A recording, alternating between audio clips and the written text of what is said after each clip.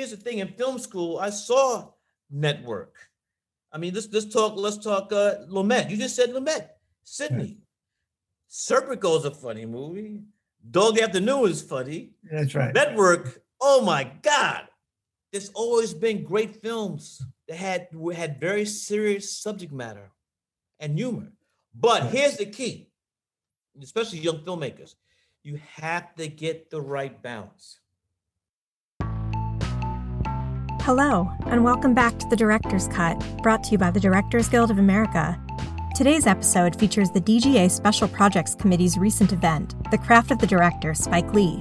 This series of conversations with master filmmakers features an in-depth discussion about the directing process, from pre-production through post. Mr. Lee's many directorial credits include the feature films She's Gotta Have It, Do the Right Thing, Malcolm X, Chirac, and To Five Bloods, the feature documentary Four Little Girls, and episodes of the series She's Gotta Have It. He was nominated for the DGA's Feature Film Award for his 2018 feature Black Klansman, and was awarded with the DGA Honors in 2002.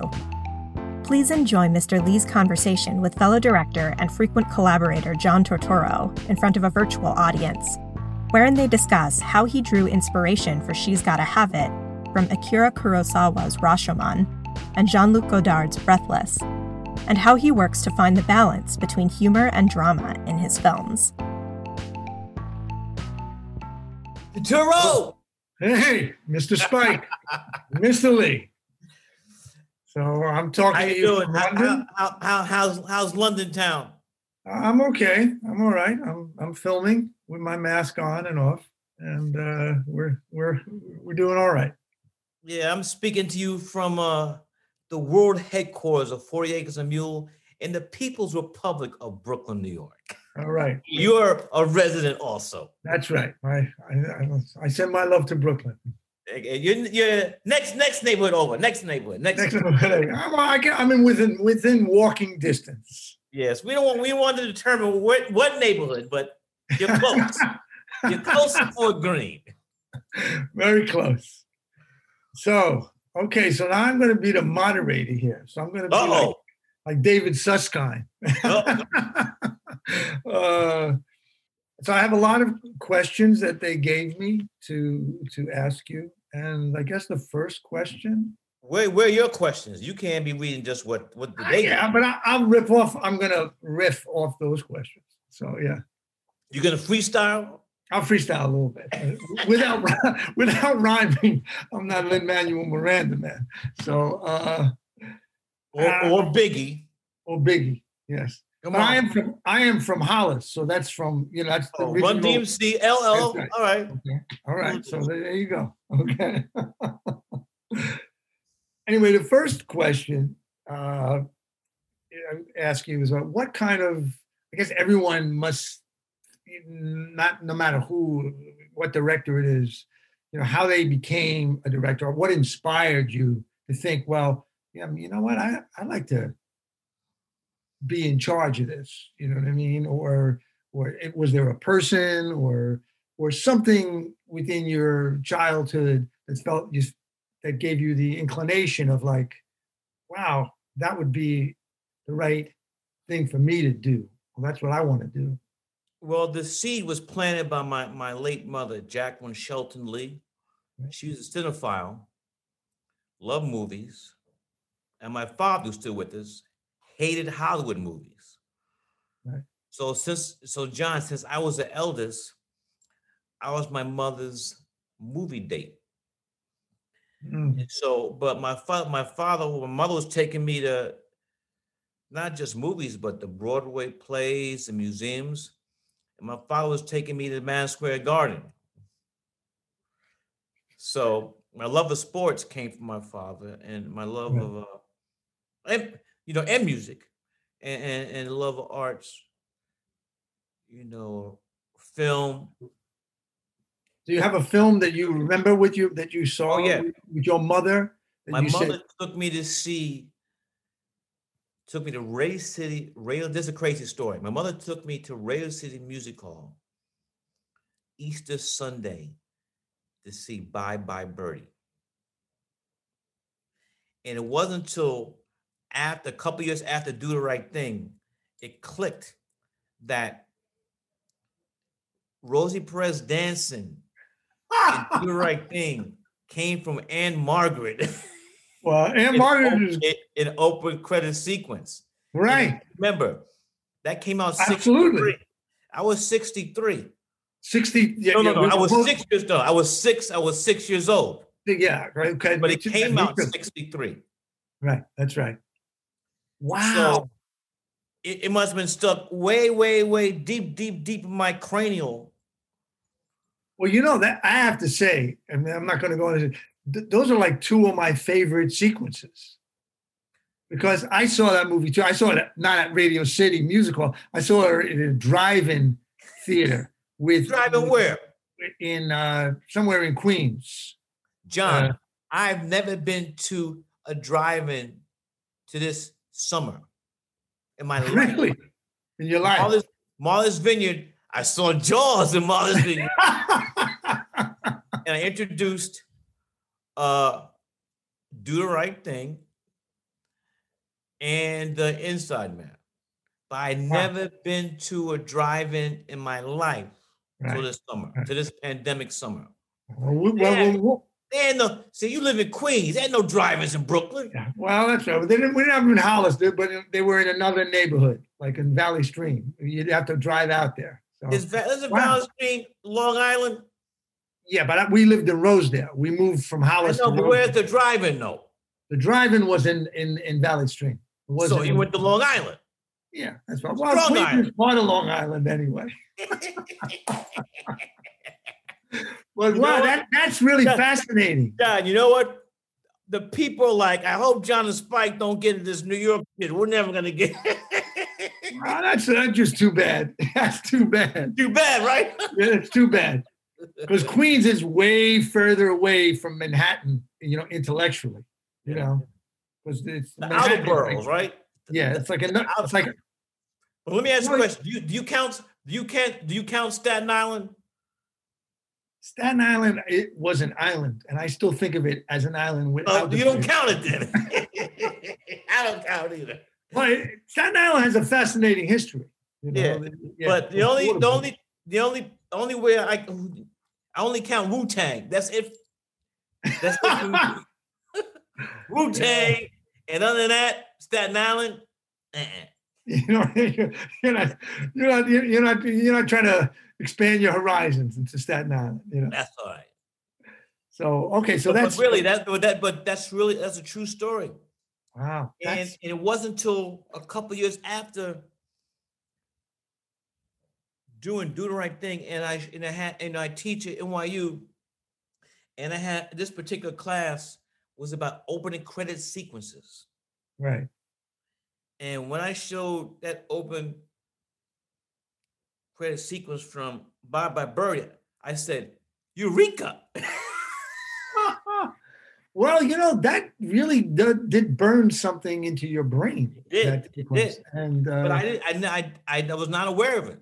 Yeah, but that's part of your DNA, man. It's part of your deep subconscious. And another funny thing is that I got to tell Anne Margaret on the phone. She enjoyed that story. Anne Margaret is vastly underrated. Yeah. Yes, vastly underrated. And back in the day, she was fine too. Oh God, that was one of my first loves, Anne Margaret. I mean, I don't want to get in trouble on this thing right here. John, did you see me say? Yeah. Keep it on the low. Well, Anne Margaret, keep it on the low. Well, that's really interesting. Those are two of my favorite, opening sequences. But you have a lot of great opening sequences. To me, John, and again, another thing, my love of open credit sequences come from James Bond. Yeah. My mother would take me to James Bond movies. Right. So all this stuff with my mother, I don't know I want to be a filmmaker. I'm 6, 7, 8 years now. I mean, she just take me to the movies. So me being a filmmaker is I'm not even think about that. Right. But to get back over the credit sequences, I think that it's this valuable time you have to get the audience in the right mindset. Right.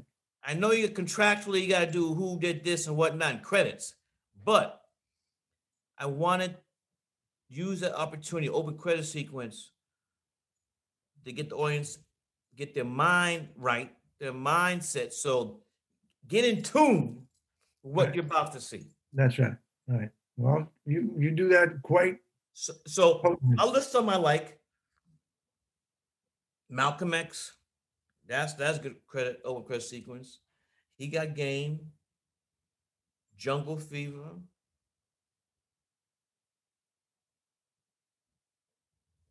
Yeah, I mean, that's enough. Not Bamboozled. No, you're not. Okay. Bamboozled and end credits. Yeah. We had all those blackface figurines. Right. Well, we'll get to talk about Bamboozled. Yeah, but when we do that, let's talk about a little bit Thomas Jefferson Bird when we get to Bamboozled. Okay. And Clockers too. And Clockers. Well, Clockers has a great opening sequence too. Beautiful. Oh, yeah. Beautiful. Yeah, we'll say that. One of the, I worked with a great cinematographer, a great Italian cinematographer who worked with Fellini and all these movies. And I told you about him, Pasqualino De Santis. I worked with him on the movie La Tregua. And he was, he was the operator on La Dolce Vita and 8½. And he shot for Visconti and Francesco, Bresson. He was a huge fan of yours. I probably told you this in the 90s. He passed away? Yeah, he died in the middle of the movie we were making. He had a heart attack. Unfortunately. In his hotel room. Ooh. In his hotel room. But he was a huge fan of yours. Yeah. And he was like one of those guys that was an older guy. He was in his 70s, but he was really interested in who was doing things that was extending the form, you know what I mean? Because he had worked with all these fantastic directors. Yeah. And he really, and he loved the opening sequence from Clockers. I remember him talking to me about that. Now, do you remember how Samhain, he was in the scene with you? He was taking the pictures? Yeah. That was his job. Right. To take pictures of dead bodies. Right. So he let me look in the book, and so those photographs you see in open credit sequence are based upon the real homicide photographs which he took. Right. And that was some gruesome stuff. Yeah. I rode with those homicide guys when we did that movie. Yeah. I was the lucky actor on that movie. Everyone else, nothing ever happened. Every time I went with the homicide squad, there was a murder. Every single time. So that's for Clockers? For Clockers. Or another movie? No, for Clockers. You did it for Clockers? 3 murders I saw. I mean, the guys were dead already. Yeah. By the 3rd murder, they said you got to start taking fingerprints now. I was like, I'm not doing that. No. All right. So now, whoa, hold on. Were the murders in Queens or in Brooklyn? They were in, I think, Manhattan, Brooklyn, the Bronx. Yeah, the Bronx. Yeah. One was a guy who robbed a gas station with a water pistol, and the guy shot him. The guy who ran the gas station, and then of course they were making jokes about it because that's. We had. They're always making jokes. Steve White. That's where that comes from, Yeah, that's it. That's how it is. So, did you ever think, so now you're like kind of, you went to school, okay, when you decided, okay, well, I'm going to study film eventually. Right. Did you ever think while you were studying and you say, well, you think, I don't know, man, am I going to make a living at this, undergrad or NYU, Morehouse? Either one. NYU. Either one. When you were thinking about it, I was gonna be like from Bed-Stuy, do or die, right? One way or the other. Once I committed, I was like, all in. Do you remember that moment when you kind of like felt like, say, you know what, this is it, man. This is what I'm not. It really happened, John, during the summer of that, and you know this, you know what I'm talking about. John, the summer of 1977. Oh, wow. I remember that summer. New York City was broke. Right. I came back from Atlanta, where Morehouse is, come back to New York to work, and there were no jobs. And one of my dear friends, her name is Vieta Johnson. I went over her house. I had nothing to do. I said, let me see what she's doing. When I came over there, she was sitting in the living room studying because she wanted to be. She went to Princeton undergrad, was in Princeton, but she's studying. She's going to be a doctor. So she eventually went to Harvard Med School, and she's a doctor now in Chicago. But anyway, we're sitting in the living room, and I look in the corner, and there's a camera. I said, "What is that?" She says, "The Super 8 camera." I look in the other corner of the apartment, of the living room, and there's a box of Super 8 film. I said, "What is that?" She says, "Super 8 film." I said, "Vieta, what are you doing with that?" I said, "Nothing. I'm gonna be a doctor." She's like, "I have it?" "Yeah, take it." True story on my mother's grave. So now I had something to do. So I spent the whole summer running around in this. New York City in 77, that summer was bananas. We had the blackout. It was the first summer disco. On every weekend, there were block parties where the DJs would hook up their turntables and speakers to their turntable. Then you had David Berkowitz. That's right. Son of Sam. That's right.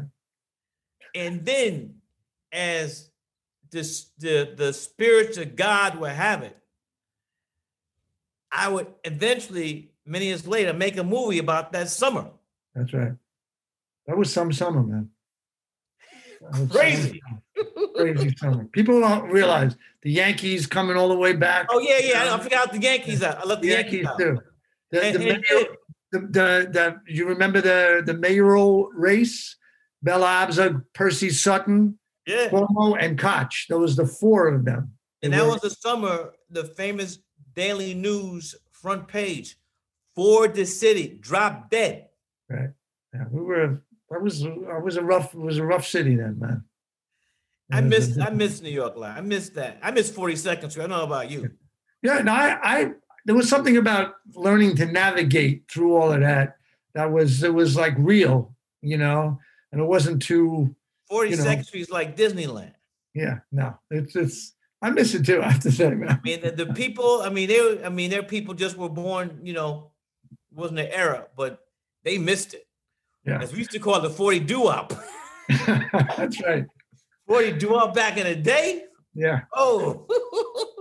So when you first made like your first movie, right? You did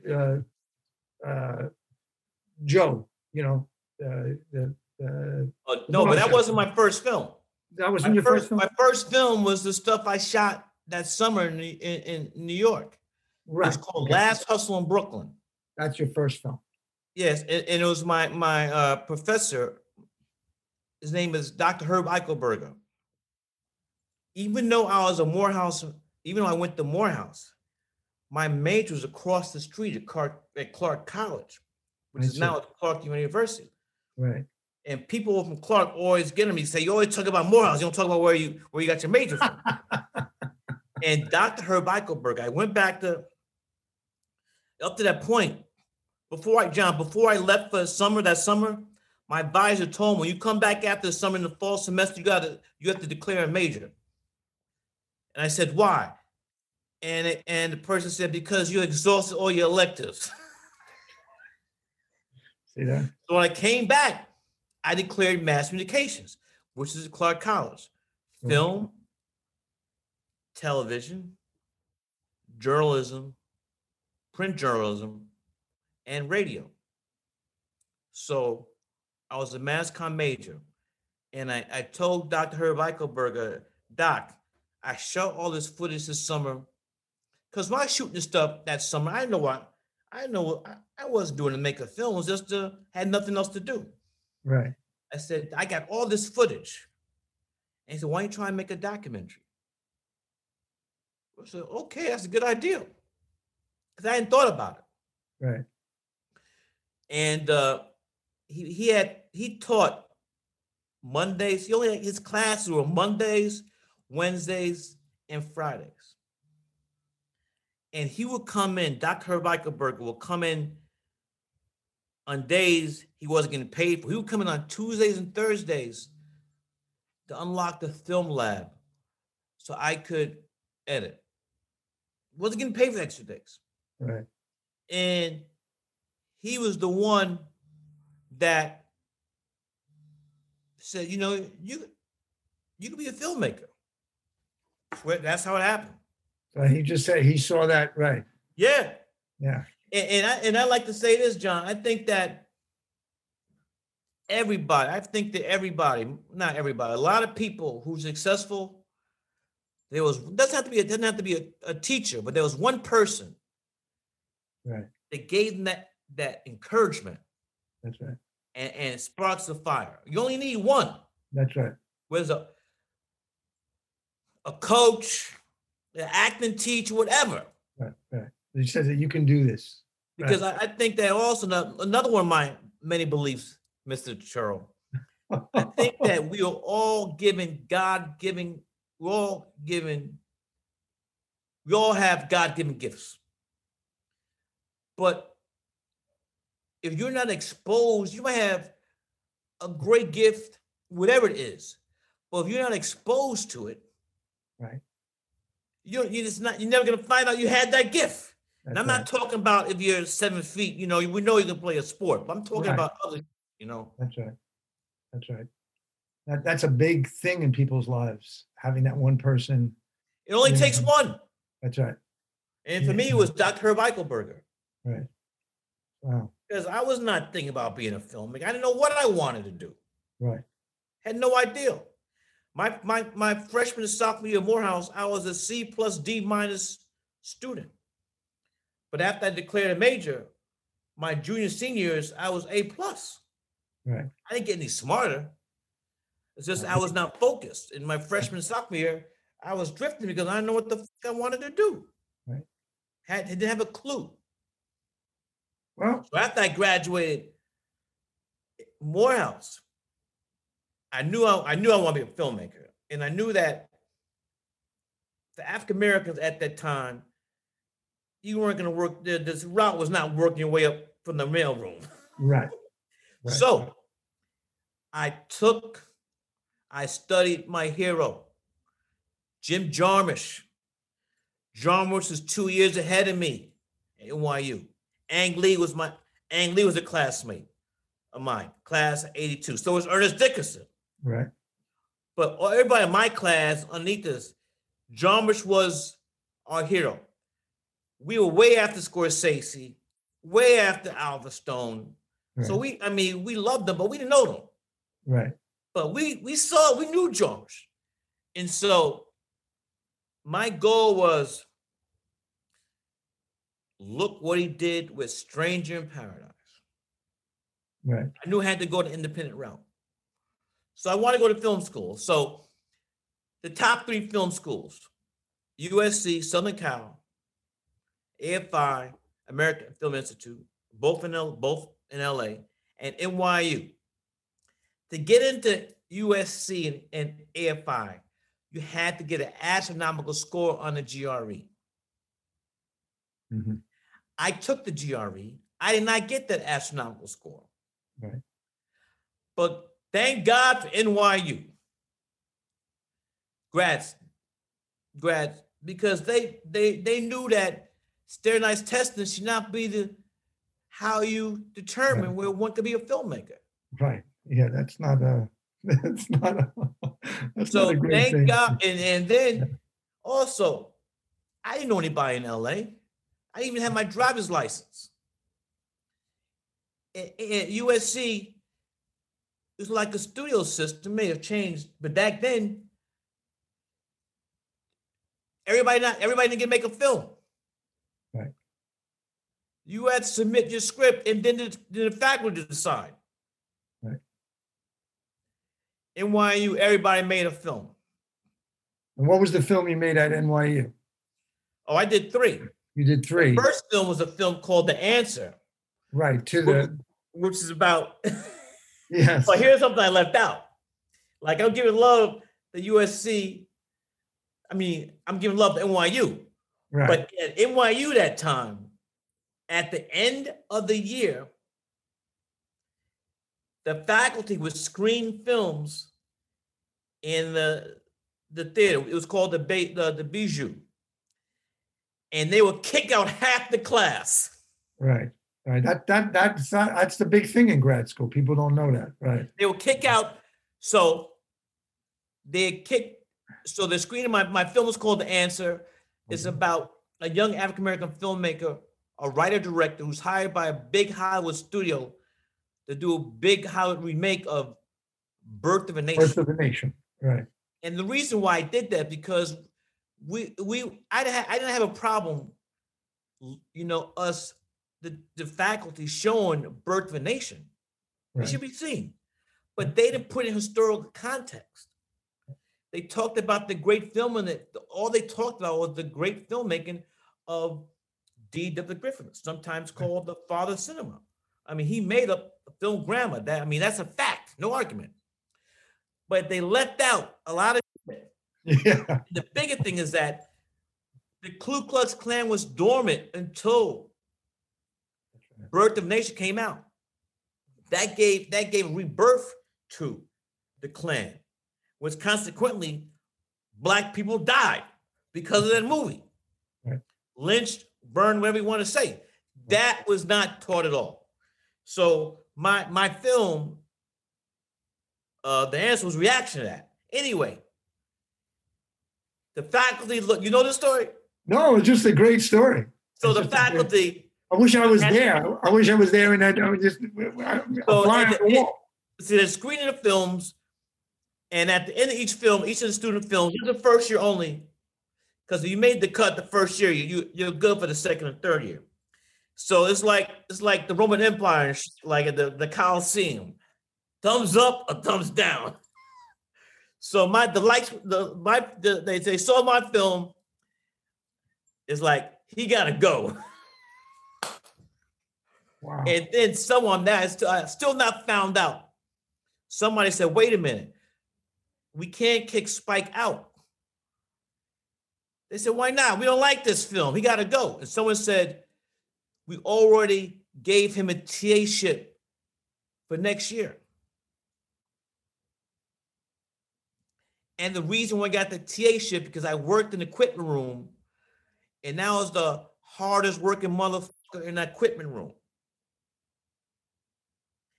Wow. I mean, I checked out equipment. John, what you tell you? I checked the equipment out. I was busting my ass in that equipment room. Did you know who that person was? Did you find out? No, I never been able to find out. A lot of people probably did. But they said we can't kick him out. Right. So that's how I stayed for my second and third year. How many people were watching that film who say we don't want? I guess with like the faculty, I could find out how many people in the faculty that year. Yeah. But I guess like 10 to 15. Right. So my second year was a film called Sarah, terrible film. And my thesis film was a film called Joe's Best Side Barbershop, which won the Student Academy Award. Right. That's really right. And then after I won the Student Academy Award, I was waiting by the phone. True story. I was waiting by the phone because I thought agents, studios, actors would call me because I had won the Student Academy Award. And then, funny thing happens when you wait on people. Well, number one, Brooklyn Union Gas can't wait. They turn the gas off. Right. Con Edison don't play. They turned off electricity. So I was sitting in the dark with no gas and no lights. So I can't even see my Student Academy Award. True story. What did you do? And then I woke the fuck up and said, yo,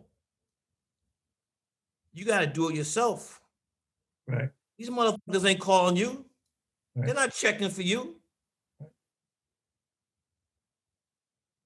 And this is like before everything's, right. Just back in the back. We're talking like 82, 83, right. Where the only African-American director working regularly was Michael Schultz, who was directing those hit films. Richard Pryor was the biggest star in Hollywood. Right. I mean, Ozzy did a film. Didn't he do one film? Yeah, Ozzy directed, but Ozzy was before that. Ozzy directed films. Right. I'm talking about that's the generation before me, John. That was Ozzy. Right. You're right. You're talking about Europe. Peoples, Gordon Parks. 48, right? Yeah. Mm-hmm. So wow. So you realize that this is the situation. Say, okay, listen, I gotta figure out my way. Gotcha. Jim had done an independent movie. You know what I mean? And then here's the thing. I got off track with that Student Academy Award. Right. I got that can happen. That can happen. I got big head because otherwise I was on my Jim Jarmusch independent. Let's do it independent. Right. I won that Student Academy Award. I went for the okie doke. I got more. I got bamboozled. Yeah, you got bamboozled by your statue. Do not worship. It's a plaque. It's not the Oscar. Oh, well, mentally it is. Yeah, that's what I'm talking about. The okie doke. Have you ever gone back and looked at the answer and said, not in a while. Everybody wants to see that film, but a lot of the music wasn't clear. So I see. It's unlocked. It's unlocked. Okay, you can show it to me one day. Yeah, I'll show it to you, definitely. Let me know. Yeah. And so then you had to write a script and kind of piece the whole thing together, right? I mean, no one was gonna give you money for She's Gotta Have It, right? Well, or you left something out. Go ahead. You gotta say, go ahead. Yeah, all right. Yeah.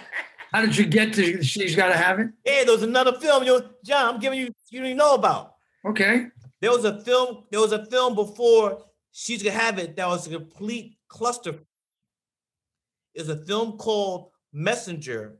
It's gonna star Lawrence Fishburne. No, Larry, like back then, it was Larry Fishburne. Right. It wasn't Lawrence then, not yet. Before he became Sir Lawrence. Yeah, it was Larry Fishburne and Giancarlo. I was going to shoot it the summer of 84. And I had a crew. People turned down jobs to work in this film. And the money never came through. And the people, it was a complete disaster. And so I had to go, go underground, reconfigure, reevaluate. And it was a very humbling experience. I remember after assembling the cast and crew and telling them that there was no money and there's no money for the movie and there's no money for the amount of time you spend pre-production. Right. And at that time I was staying at my Uncle Cliff's house, my father's brother, who's the father of Malcolm Lee, filmmaker. That's my first cousin. Right. When you did, people are saying, "Damn, I didn't know that." Besides you, John, damn, I didn't know Malcolm Lee and Spike Lee were first cousins. Yeah. You knew that? Now you know. Did you know that? Yeah, of course I knew. You knew. Yeah. So anyway, I was staying in the basement of Uncle Cliff's house, and I put water in the bathtub. So I got in the bathtub. I was crying like a baby, like a newborn baby, and I stayed so long in the bathtub that the water drained out. So I was wrinkled like a California raisin. True story. And then I had to be truthful to myself. Right. And say, and look in the mirror or look at just look at myself, I'm still in the bathtub. The mirror could work for the mirror. And just be very honest and go over how I felt. And it was the classic sense of the young filmmaker. For that first film, you overreach. And I forgot one of the words, the many sayings that my grandmother would say. My grandmother put me through college. She lived to be 100 years old. She put me through Morehouse, put me through NYU Film School. She saved up her Social Security checks for 50 years for her grandchildren. I was the firstborn, so I had first dibs. And so she went to college. She went to Spelman College where my mother went, even though her grandmother was a slave, but she still went to college. Think about that. Her grandmother was a slave, yet she was able to go to college. And for 50 years, she taught art. And for 50 years, she never taught one white student because of Jim Crow laws in the state of Georgia. And for 50 years, she saved up a Social Security check for grandchildren's education. And I was the first grandchild. But one of her favorite sayings to me is like, Spiky, she called me Spiky. Even though my mother gave me the nickname, she said, Spiky. Because I be telling her, my grandiose dreams. She always say, I support you, but you got to crawl before you walk. Think about that. That's right. Wise words. Crawl before you walk. Right. And wrinkle like a California raisin in this empty bathtub, I kept hearing my grandmother's words. And so I said, I'm going to give this, I'm going to try this film one more time. I'm not going to have car chases in the script. The script of the film to get made, car chases, people jumping through roofs. It was a godsend that film got me. I wasn't equipped to do that stunts. It would have been a complete disaster. That would have been the end you ever heard of Spike Lee, if you had heard. Anyway, I said, I had 3 years of film school. I have a master's in fine arts, film production. I should be able to write a script with 3 or 4 people in the room. All the other shit I want to do is going to have to wait. If this film's successful, that shit will come down the line. And that was, she's going to have it. Right. But it really came out of you being in that bathtub.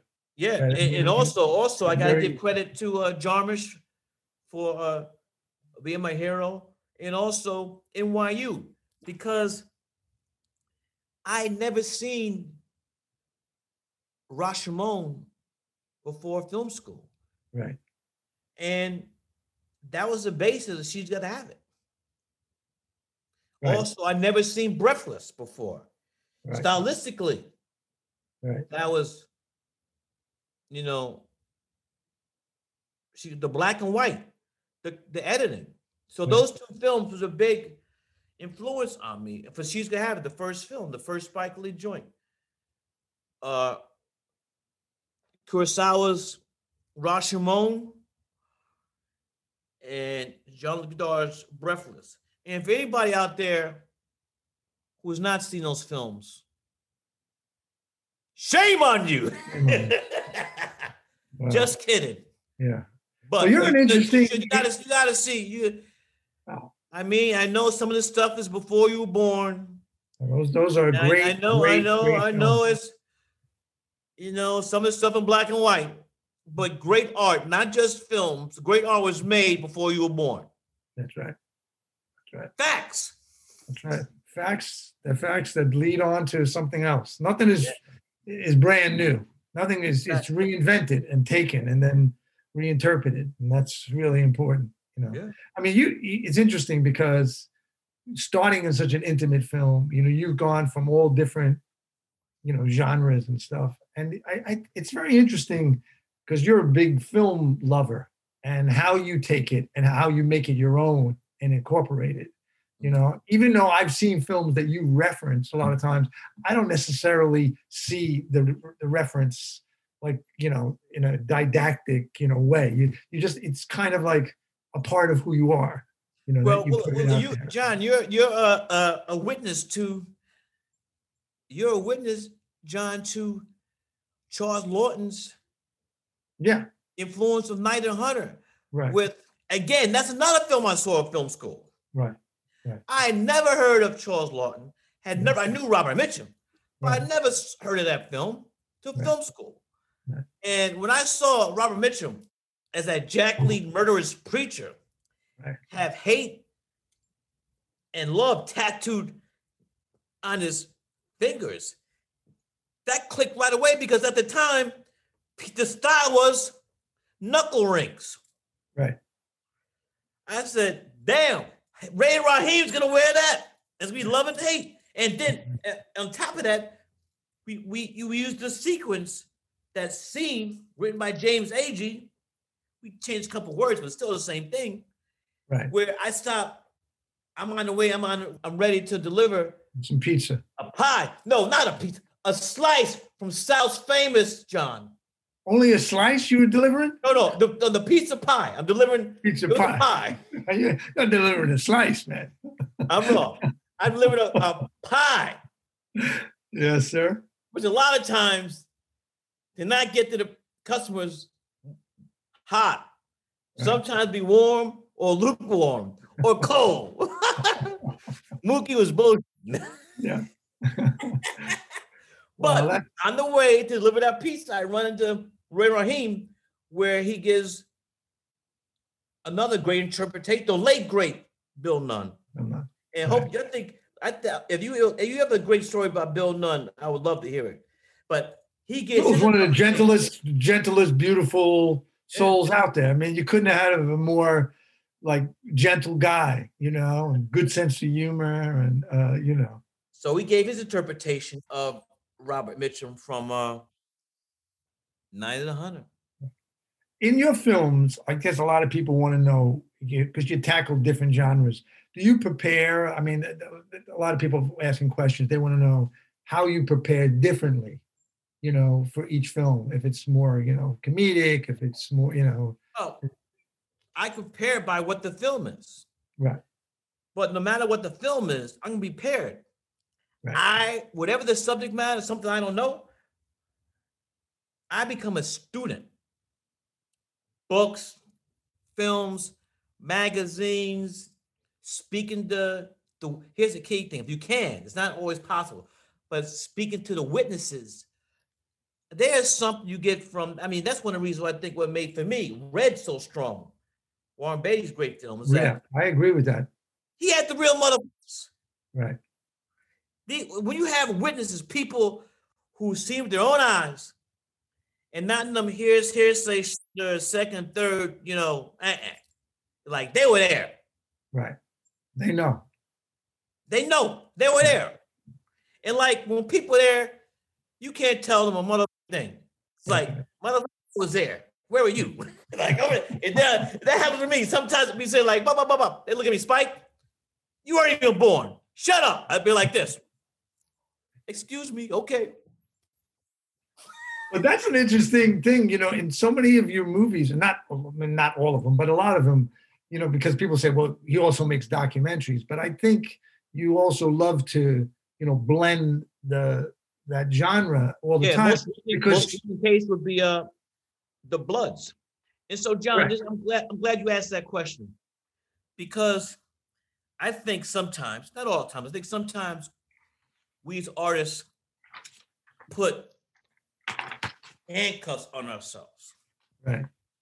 So I didn't want to do it. I'm a filmmaker. So for me, filmmaking is storytelling. So I'm telling the story when I did those commercials with the GOAT. Right. Michael Jordan, the GOAT. The GOAT. I'm not disagreeing. Not hating on LeBron. Right. Love him. But best for me, now. Everybody got their look. I think Willie Mays is the greatest player ever. All the people gonna say that, you know what they want. Right. But we all have, everybody has their own opinion, and for me, I'm a filmmaker. So whether it's a 30-second commercial Michael Jordan or a short film, I was told to use the term short films by Michael Jackson. He said, Spike, we're not doing music videos. We're doing short film. I'm not trying to personally either. So short films with Public Enemy, Right. Michael Jackson, Prince, Miles Davis. I mean, Eminem. These are people that I've done stuff with, or documentaries like Four Little Girls. Well, the two docs on Katrina. And feature films for me is all storytelling. So in my mind, I'm a storyteller. So I don't have to trip about going from a commercial to a feature film to a documentary. It's not like I gotta switch hats. Right. I keep the same hat on because it's storytelling. Right. But within that storytelling, I think you're one of the people, you're quite free. You say, you know what, I'm going to put this in. Here's like a real person talking, and then I'm going to go, back into the fictional narrative. Yeah. And I don't. You seem not to be inhibited by like saying, well, no, this has to be just fiction. This nonfiction. Well, my wife tells me, Tanya, sometimes there are discussions. Right. Mr. Turturro, well, baby, I think you went too far. But Tanya's there. Look, it's good, as you know, John. It's good to have somebody there, like to have frank conversations. Yeah. Here's the thing, though. When those conversations come out of love, it's different. It's different. Right. Now it ain't love. Like I ain't hearing that. Yeah, I know that. I know very well. That I know very well. We both know it. Yeah. We both know it. No, I mean, I understand. So talking about that, when you have a disagreement or you see things differently, when you work with writers, for example, right? There's sometimes, when you say, okay, you have your script and then you try it out, you say, well, that doesn't work as good as we thought it did. You're talking about co-writing the script? Yeah, when you co-write a script and then you hear it out loud, and this is people are interested in and how you deal with that, and it's not everything you imagined it to be. So I kind of know the answer, but these are people. I know you got to ask some questions that you know the answer. No. But here's the thing, though, and this answer, John, is applicable. You know the word. It applies to whether it's solo authorship or co-writing. The key for me is the read-through. Right. With the taking out, hearing the words I might have heard during the words in the scenes that were used for auditioning.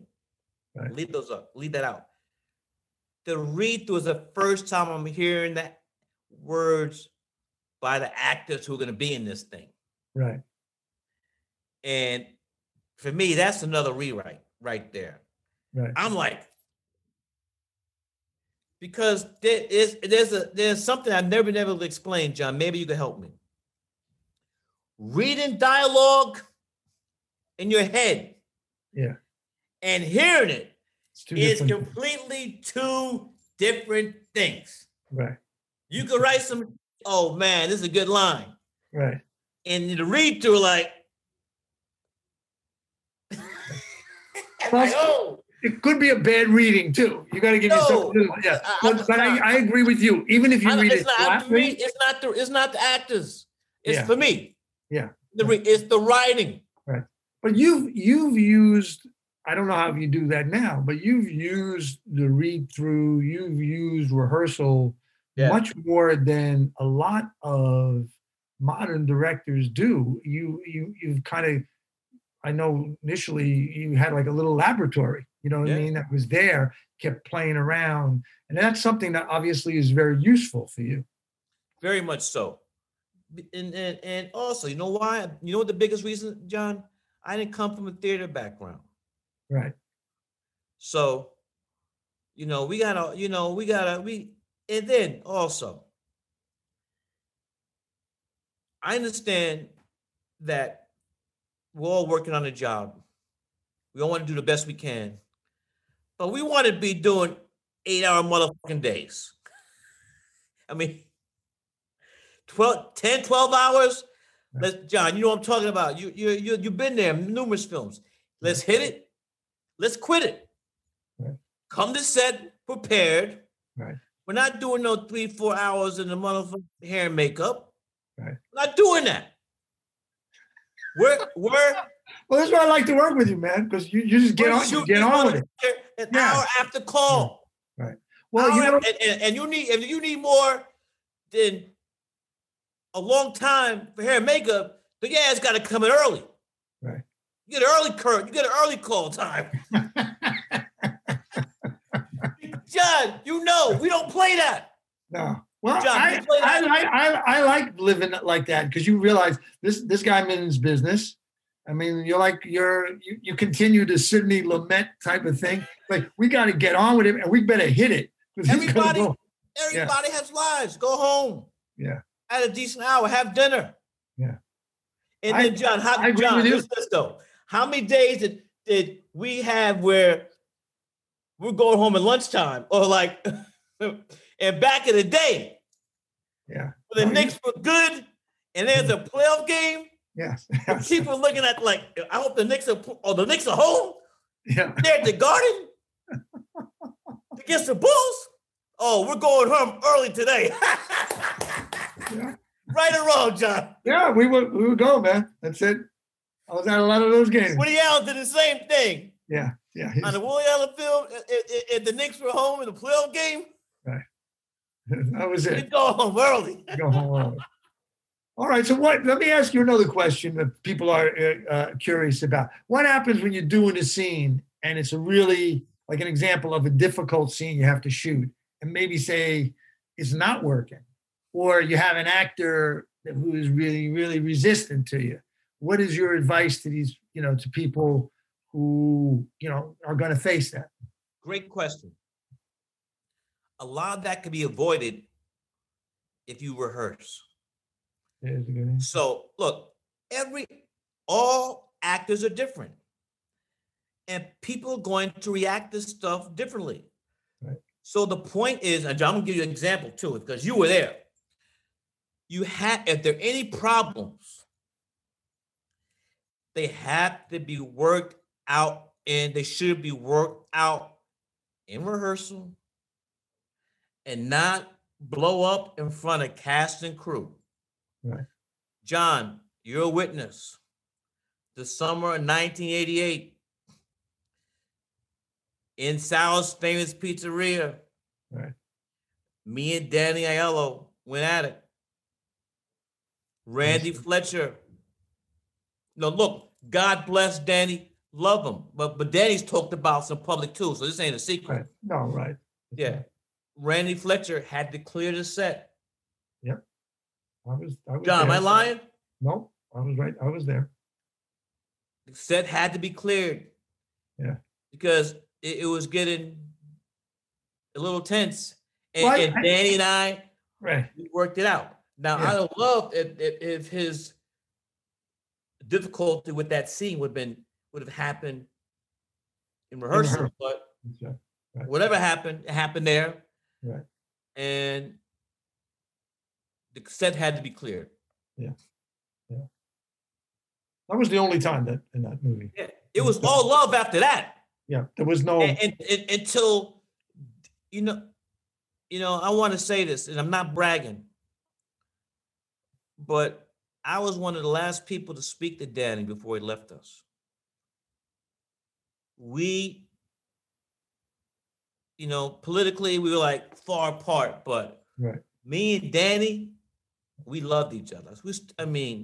We became tighter after the movie. Right. So in no way, shape, or form, anybody take this as any other way than love for Danny Aiello. Yeah. I know we both went to see him, for we spoke together. Yeah, we spoke his memorial. Yeah, it was all love, and the people know. of everyone talks about music in your movies. I mean, obviously your dad was a musician. You grew up with a lot of music. You just did a musical, David Byrne. I think maybe we want to do another music. I know that you're a big musical lover. Yeah. You're a sports lover, but I know that you love musicals too. Right. Well, my love of music comes from my father. My father's name is Bill Lee, a great jazz bassist, but also a folk bassist. And one time, during the height of the folk era, my father was a top folk bassist. My father played with Bob Dylan, Judy Collins, Peter and Paula Mary, Gordon Lightfoot, wow, Theodore Bikel, Josh White. I mean, he was the guy. Right. You go look at those albums. My father's playing on those albums. Always forget this album. There's one Bob Dylan album. There's one. I always forget the name. I can see the picture of the album cover, but there's one album where, with the exception of Bob Dylan, my father's the only other musician on it. Right. The whole album. So a thing happened when Bob Dylan, and I also like to say, so my father's the top folk bassist, so he's making money. So my late mother doesn't have to work. She's going to Lord and Taylor and Bloomingdale's to shop and stuff. My father's making money. Bob Dylan goes electric. Everybody goes electric. They want to hire my father, but my father to this day has never played Fender bass. He refused to play electric bass. Mm. So at this time, my father had 5 children. So my mother had to work. She started to teach at St. Anne's. Right. She's one of the first teachers. One of the first teachers at St. Anne's. Right. Yeah, St. Anne's under the great Stanley Bosworth. So my mother had to teach. So anybody's that's seen Crooklyn, Alfie Werder is playing my mother, and Delroy is playing my father. And it was rough. I mean, my mother was trying to, God bless her. After working all day, coming home the mark up papers, she had to cook and clean. And he was not playing electric bass. So as I've grown up, as I've gotten older, understood like he had principles. He was not going to play, he's a jazz bassist. He was not going to play any electric instrument or be involved in any electric instrument. He called it tone as is. My father's still alive. But on the other hand, I knew the hardship my mother was going through because she was the breadwinner. Right. And in fact, that's where, originally Crooklyn, my siblings, Sankey and Joie, wrote that script. The original script was called Hot Peas and Butter. They brought it to me, we wrote it together, and I renamed it Crooklyn. But Crooklyn is the Lee family growing up in Brooklyn, Fort Greene. My mother was a visionary. We, John, you know this, so we were the first Black family in Cobble Hill, Brooklyn. Cobble Hill is right by the water where the docks are. And traditionally, the docks were Italian American. So people walk to work they can walk 2, 3, 4 blocks from Cobble Hill, go to the docks. So the Lees were the first Black family in Cobble Hill. So that is why Italian Americans, as yourself, I grew up with them. Like Daniela said, in Do the Right Thing, I love these people. They grew up by pizza. It's not the same thing, but anyway. Right. So my mother, being a visionary, said, you know what? I'm tired of paying rent. I want to own she said, I always want to own a brownstone. So we bought our brownstone where my father still is in 1960 at Fort Greene for $45,000. $45,000. Back then, real estate brokers would even say, they would even use the name Fort Greene. They would say downtown vicinity. And back then, Murder Avenue, excuse me, back then, John, it wasn't called Myrtle Avenue. It was called Murder Avenue. Murder Avenue. Yeah. So I've seen in my where I'm right here, we're in Fort Greene. So I've seen the neighborhood change, but from my father, I got my love of music, and also, if you believe in something, right, you gotta stay with it. Yeah. Well, you've had. But here's the thing, though. I'm a product of my mother and my father, not just either one. Yeah. So it might be opposite, but they came together, on me. Right. That's right. So. I live in Manhattan now. Oh, here's another thing. That's okay.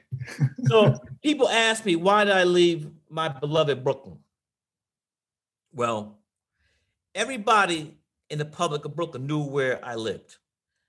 Right. Because I bought a brownstone on Washington Park, but between Willoughby and DeKalb. I grew up on Washington Park between Willoughby and Myrtle.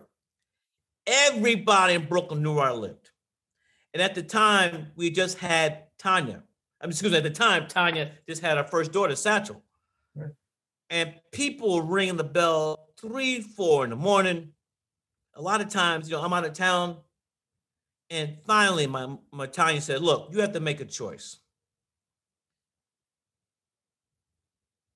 And you know how Tanya looks, John. She said, you have to make a choice, Spike.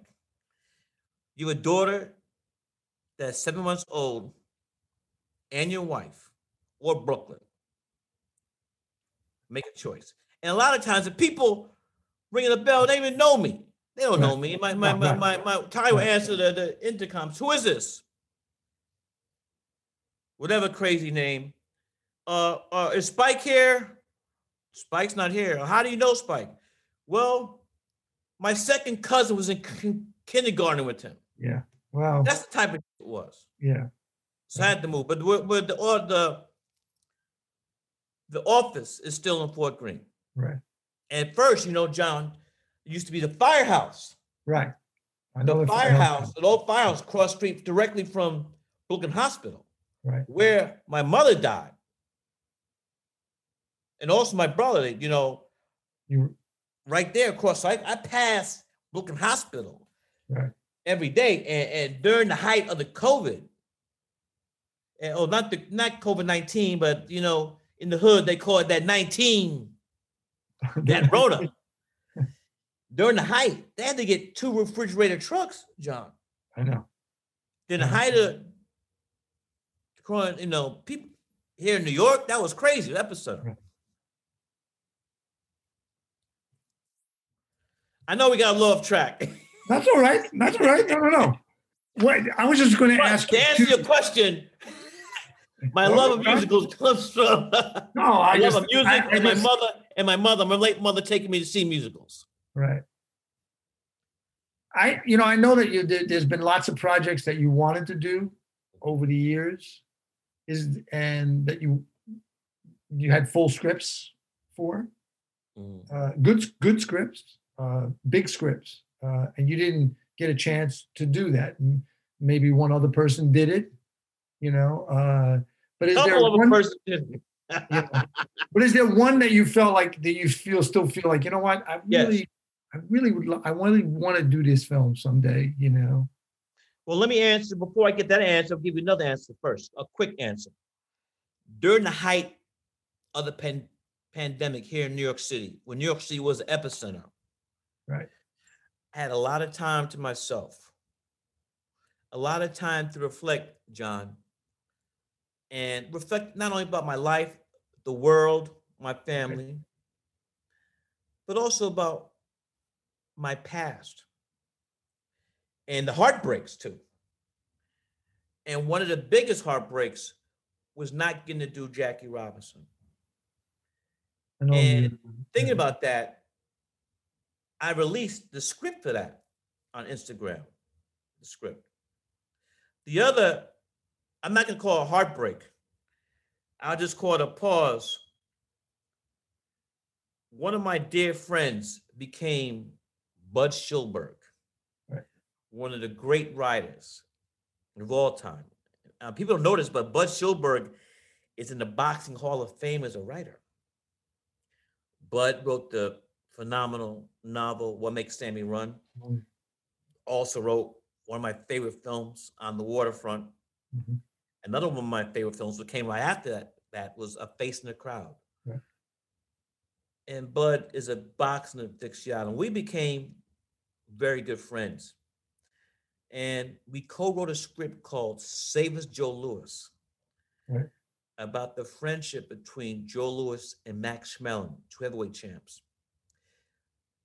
Bud was at both fights in Yankee Right. Stadium. And I really believe this, John, because Bud died like he was 98.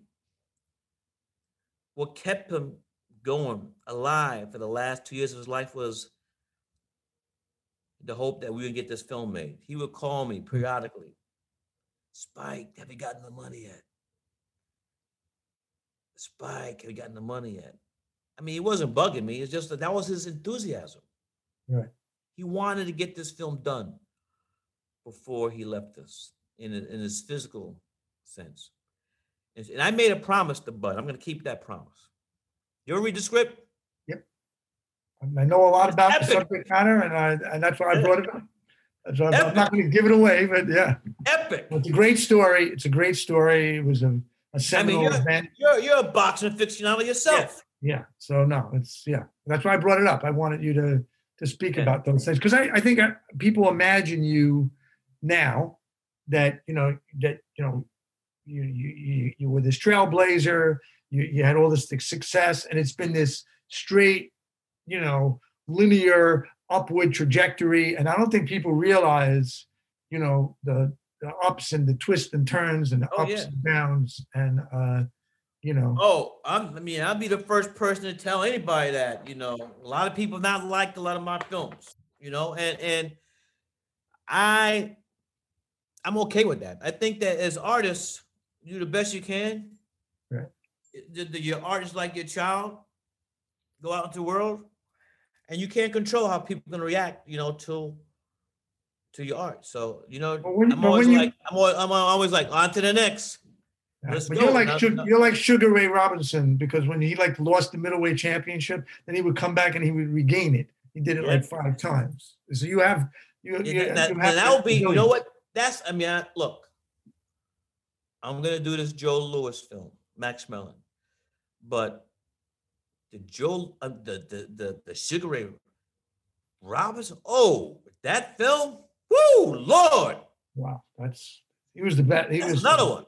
He was like, one of the.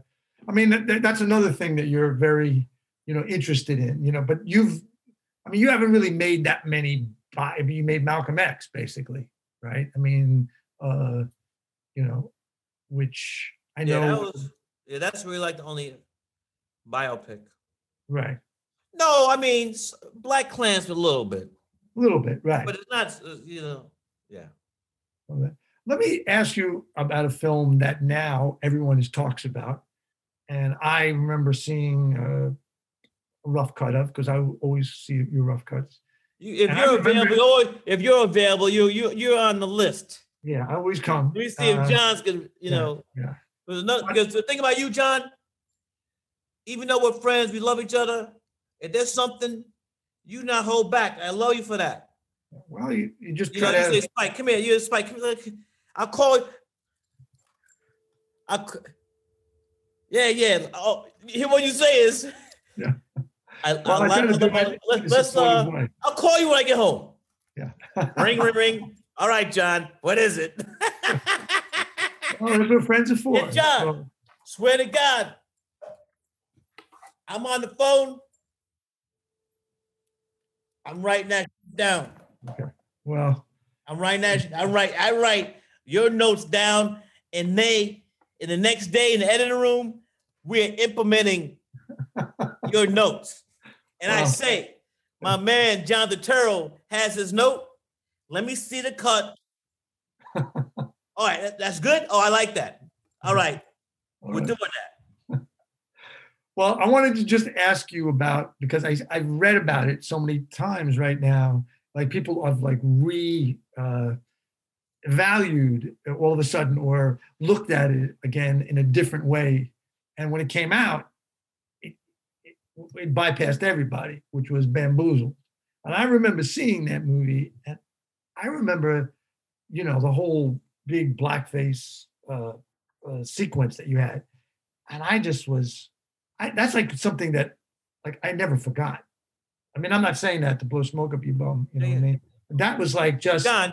I was thinking this is one of the biggest things that John, me and you always keep it 100. You don't have to say that. We keep 100. So, but and I remember like that the appreciation wasn't, the love wasn't people great. hated that film. Right. And now people are saying if they could make a movie as good as Bamboozled, it's on, I know it's on Criterion and maybe people are watching it again, but you took a subject matter that was like the biggest thing in America. I mean, people, it was like the biggest form of entertainment in America. And minstrel shows. And it still has affected entertainment, forever, from that time. I mean, until now. And I think does that bring you now? Do you say, oh, well, now they got it? Now, does that bring you any? I just was curious. And that's a very good question. I'm not gloating. Right. Look, people, but John, I'm going to give you, we could say the same thing about Do the Right Thing, John. Joe Klein. Oh, David Debbie. They said this film, wrote articles that this film was going to incite African Americans to riot. Right.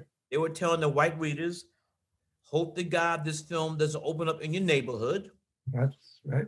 If there's blood is going to be in my hands. Right. Listen, I never forget. I was used to that. That was 1989. Right. And then I didn't get no consideration from the DGA. Peace and love. That was a long time ago. You guys weren't around. Right. The Oscars. Yeah. We got nominated. I got for best original screenplay, and the late great Daniello for. We didn't get best picture, best director. Here's the thing, no. And Danny was great, but when I saw Glory and Denzel has that scene where he's being whipped, you knew that tear comes down his eye. I was like, it's over. John, not OVR, OVAH, over. So. And then even bigger than that, John. What won Best Picture? Driving Miss Daisy. Driving Miss Daisy. So what were the other nominees that I don't remember. No, but anyway, well, all I know is what won. Yeah. Well, what won isn't what was remembered. Isn't that? I mean, that's an interesting thing. Yeah. You can see in the obituary this won this, but your film, people are talking about it right now. And Do the Right Thing is like, as I used to say, torn from today's headlines. Right. I wrote this film in 88, came out 89. But what? Here's something I want to throw at you. I think it's underestimated in your work, actually, is that your sense of humor in a lot of films is paramount to even the dramatic part of the story. And I really feel it's vastly underrated because, like, Do the Right Thing, when you watch it, you're laughing your ass off to Funny a certain AF. point, and then you stop, and you're like, oh, that maybe So is that something that, that's, I think, really important in your work, isn't it? Oh yeah, but here's the thing. In film school, I saw network. I mean, let's talk Lumet. You just said Lumet. Sydney. Right. Serpico's a funny movie. Dog Afternoon is funny. That's right. Network, oh my God. I mean, Tchaikovsky's script. Right. And I did not make this up, John. There's always been great films that had very serious subject matter and humor. But here's the key. If everybody's listening to this, especially young filmmakers, with humor and serious subject matter, you have to get the right balance. Right. Because it tips over one way, tips over the other way, you're sunk. Right. So, and that's something I really try to get better to get, because, and that's not saying, oh, I do it because I want to put a little, no, it's natural. A spoonful of, what was that? A spoonful of sugar makes Mary Poppins. No, I think you like the juxtaposition, the contradiction. There you go. You love the contradiction of that stuff, and you know how people. I mean, you were talking about cultural appropriation a long time ago. You just didn't use the word for it, but you were like, talking about things that, I think like now when people say, well, we got to have these conversations. And you were actually, kind of putting that out on the table in a way John, you were there right. I've been in the middle of it. Because we had rehearsals. Talking about the script. You were not crawled up in the corner. No, When you saw something that I want people to hear this. Right. Not just do the right thing, but any film we did. If you had a thought that could make the scene, the dialogue, whatever it was, you say it. Yeah. And the thing about it, you knew that you had the green light because it's coming from a place of love. Look, like we're here. If we got it, I wasn't gonna be like, I gotta dot every T or I'm like, yo, we're trying to win, and if anybody can contribute, right. I'm thank you're one of the only directors who. Thank you for that note. Let's go. Yeah.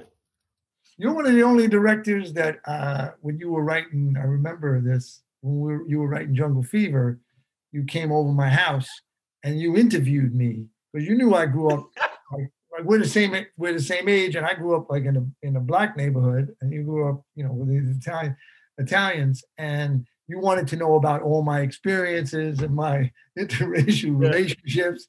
And so I talked to you and you had it transcribed.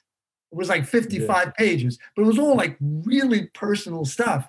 And I felt like, it was so easy for us by then, because we had done a couple of movies together and been through all kinds of stuff, Mo Better Blues, all kinds of, no better.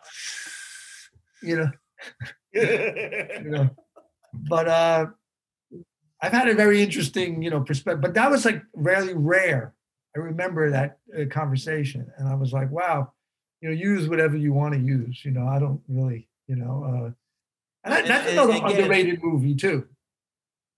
Yeah. And I want to thank you for being open. Look, I would have been cool if you would said, Spike, you know what? I don't want to tell you that, but you did, so thank you.